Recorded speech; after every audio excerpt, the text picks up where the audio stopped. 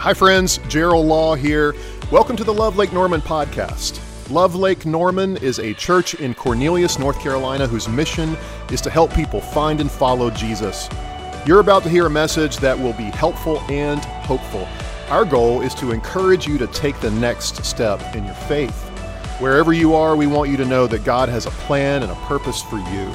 Thanks for spending time with us today. We hope you enjoy this message. Well, I believe that curiosity is a really good thing and a great gift, and so I tend to ask a lot of questions. My wife Liz says that I ask a lot of questions, to which I usually reply to her, why do you say that?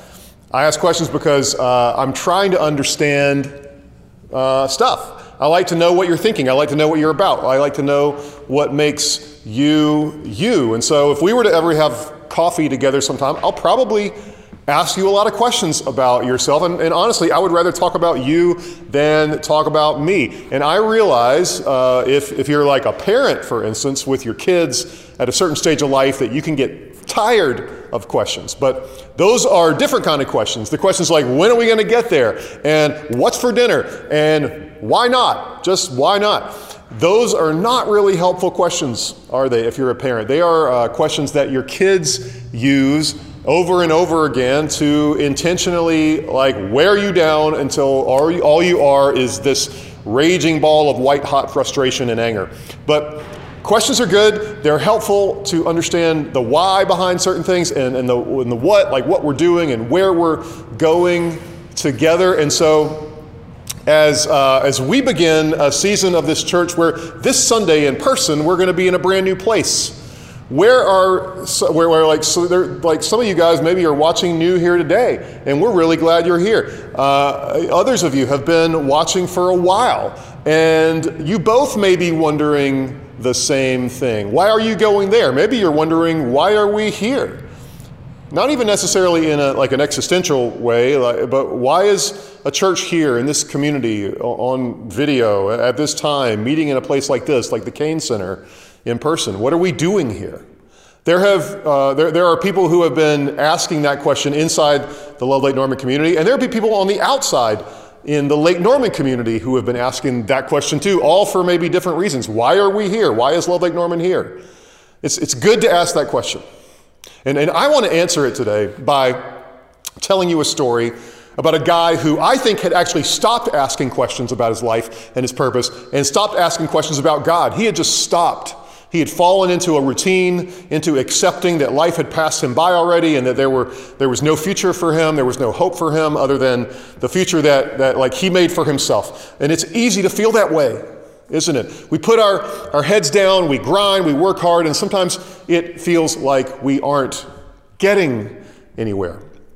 We're running, right? But it's like we're on a treadmill running, and or we're in a cul-de-sac, like the cul-de-sac of life. Like when I was a kid, I used to ride my bike in a cul-de-sac near our house, around and around and around in circles. A lot of motion, but no movement. And that's what life can start to feel like when the job is demanding, the bills are due, you and your spouse barely see each other at night, and the kids need things, and it feels like there's a flurry of activity. And when you finally get a few minutes to think, you're like, yeah, there's a lot of activity, but where is this really going? I want to share this story from the scriptures about Jesus and this man with you. Sometime later, Jesus went up to Jerusalem for one of the Jewish festivals. Now, this is in Jerusalem near the Sheep Gate.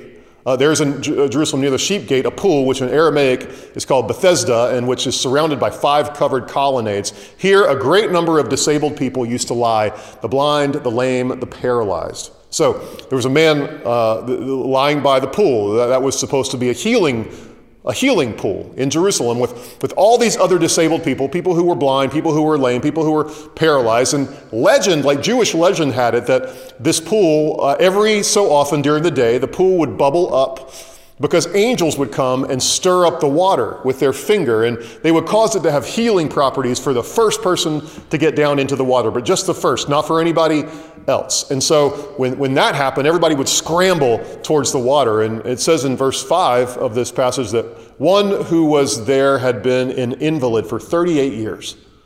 38 years. The man had been there 38 years. 38 years is about how long I've been wearing contact lenses. And it's been a long, long time since I've actually thought about it. I just put my contacts in and I take them out at night every single day. I put them in, I take them out. I don't think about it. It's just what I do. That's a lot of time passing, just living for this man with his disability, waiting to get down into the healing pool, hoping for a miracle. After 38 years, he was just living with it in this place, stuck in this cul-de-sac of life where he's just going around and around. It's just what he did. He probably wasn't hoping for a miracle anymore. This is just how things were, and there was no changing it as far as he could see. Living with his disability, being reminded of it every single day, being reminded of his past. We don't know why he was hurt or in this condition. Maybe there was a day in his past where he'd been in an accident, or perhaps he had a disease that did this to him. We don't know.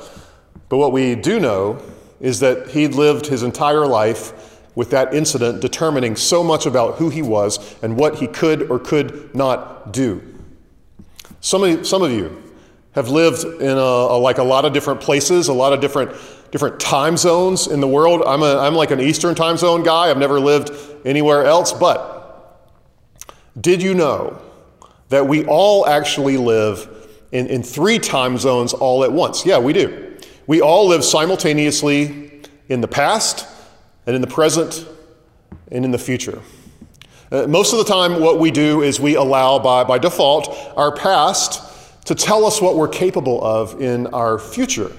Our past failures, our past struggles, our past problems, our past history, we allow the past to have a lot of say-so into our present and into our future. That's what this man was doing. His past injury, his accident, the deformity, whatever had happened to him, was determining the trajectory of his entire life. There was no getting past it. There was no getting over it. It was what it was. In fact, he was, in some ways, his disability, and that wasn't apparently going to change in his mind. And he was just riding around in the circle, a life full of motion, back and forth to the pool, back and forth to the pool, back and forth to the pool, but no real movement.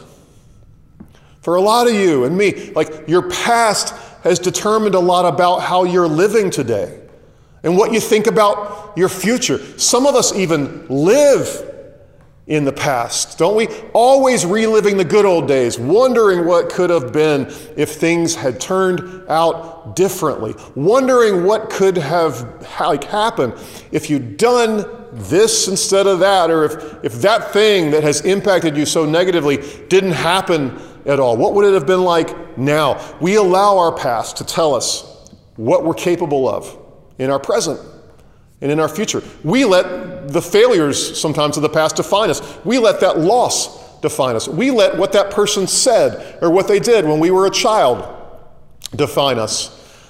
Our present's deeply affected by our past, and we tend to begin to believe that that's the only way to live. But what if it's not?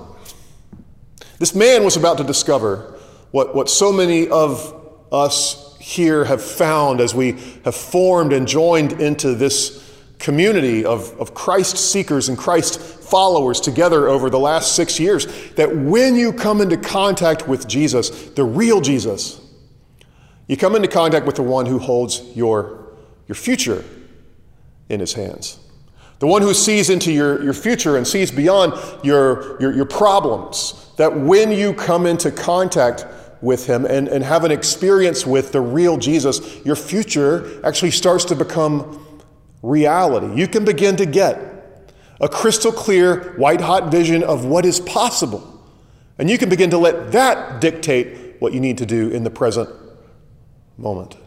And having such a strong view of your future that it would allow you to make decisions about the present, not just based on the past, but what's based on what you want and see in your future.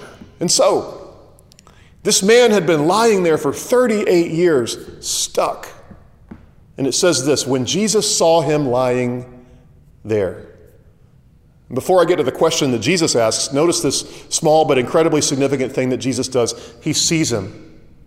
It says Jesus saw him. And I know that you feel like sometimes no one knows what you're going through. No one knows what your issues are. No one knows what your problems are. You haven't been able to tell anybody. Nobody sees, and definitely nobody cares. In your struggle, Jesus sees you. In your loneliness, Jesus sees you. In your physical pain, Jesus sees you. In your emotional or mental struggle, Jesus sees you. In all of your unmet potential and your unrealized dreams, Jesus sees you. And he not only sees you as you are, he sees you as you can be. Because you're not the only one with a vision for your life.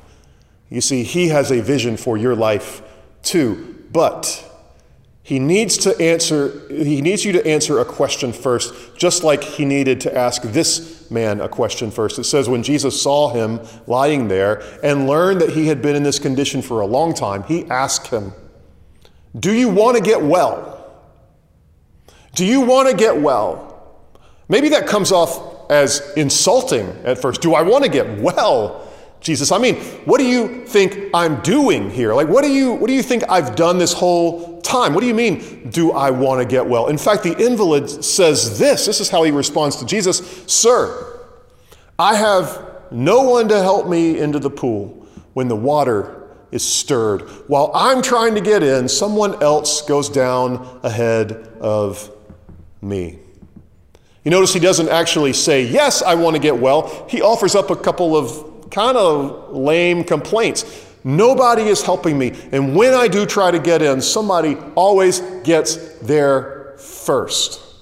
Remember, they thought it was only the first one in the water who received any kind of healing. But also my guess is that after 38 years, he'd gotten pretty comfortable with his problem. After that long, you have to assume someone is like bringing him to the pool every day. Someone's giving him food every single day, and he sees the same people every single day. Everybody is dealing with the same issues. People know him and know him as, "Hey, that's like that guy, the guy who had that awful accident 38 years ago. He's known as that guy." How often do excuses win the day? But it's like author Annie Dillard says. She says it like this: how we spend our days is, of course, how we spend our lives. Life is going by here. And so Jesus is cutting directly to the point. Do you really want to get well? What does your future look like? Like, are you ready to change? Or have you gotten really comfortable with where you are? Problems and all.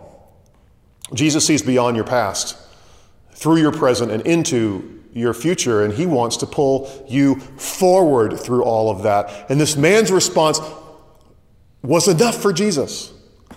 What does Jesus say? Does he say something like this? "Well, we'll come and take this series of classes, and when you finish, we'll assess things then"? No. Does he say, "Let me make sure you have all your questions answered about God and the world and why bad things happen first, and then you can come and follow me"? No. Here's what Jesus said to him. Jesus said to him, "Get up, pick up your mat, and walk." Here was a man who was straddling his past and his present with his life, living with all of the weight of the past on him, unable to see the future for himself. And here's Jesus standing in between this man's present and his future, calling him forward into the future that he had envisioned for him, telling him, "Hey, your past is your past, but it doesn't have to be your future. Your past is real, but it doesn't define who you are." Let me say this to you today. Your past is your past, but it doesn't have to be your future. Your past is real, but it doesn't define who you are. There are moments in your life where you need to hear what Jesus is saying to you. Sometimes you need to hear strongly and clearly Jesus saying to you, "Get up, pick up your mat, and walk." Get up, pick up your mat, and walk. And this man who had laid there for 38 years and had no thoughts about his future other than, "Well, I guess tomorrow I'm going to go back and do the whole thing over again," suddenly had a future. He suddenly had potential for something different because he realized in that instant that his past didn't define him any longer. That there was life ahead, not because he said so or because he stuck his toes into that pool, but because Jesus said so. That there was real healing from his past into the present so that there could be real hope for a future. This is commanding Jesus. This is tell me what to do, Jesus. And sometimes we need that. He wants to make you well. That's his goal. And that's going to take an abrupt change in what you're doing and how you see your life. You'll have to take a risk. What does it look like today for you to get up and walk? What's that look like? Maybe it's to have the conversation that you don't want to have, but you know you need to. Or to start the thing that you're afraid to start. Or to admit you can't help yourself, that it's becoming unmanageable. Maybe it means it's time to ask for help. All these things may be important and necessary, but with the ultimate realization that Jesus wants you to get up. Sometimes you just need to get up and start walking. Verse 9, at once the man was cured. He picked up his mat and he walked. So some questions for you today.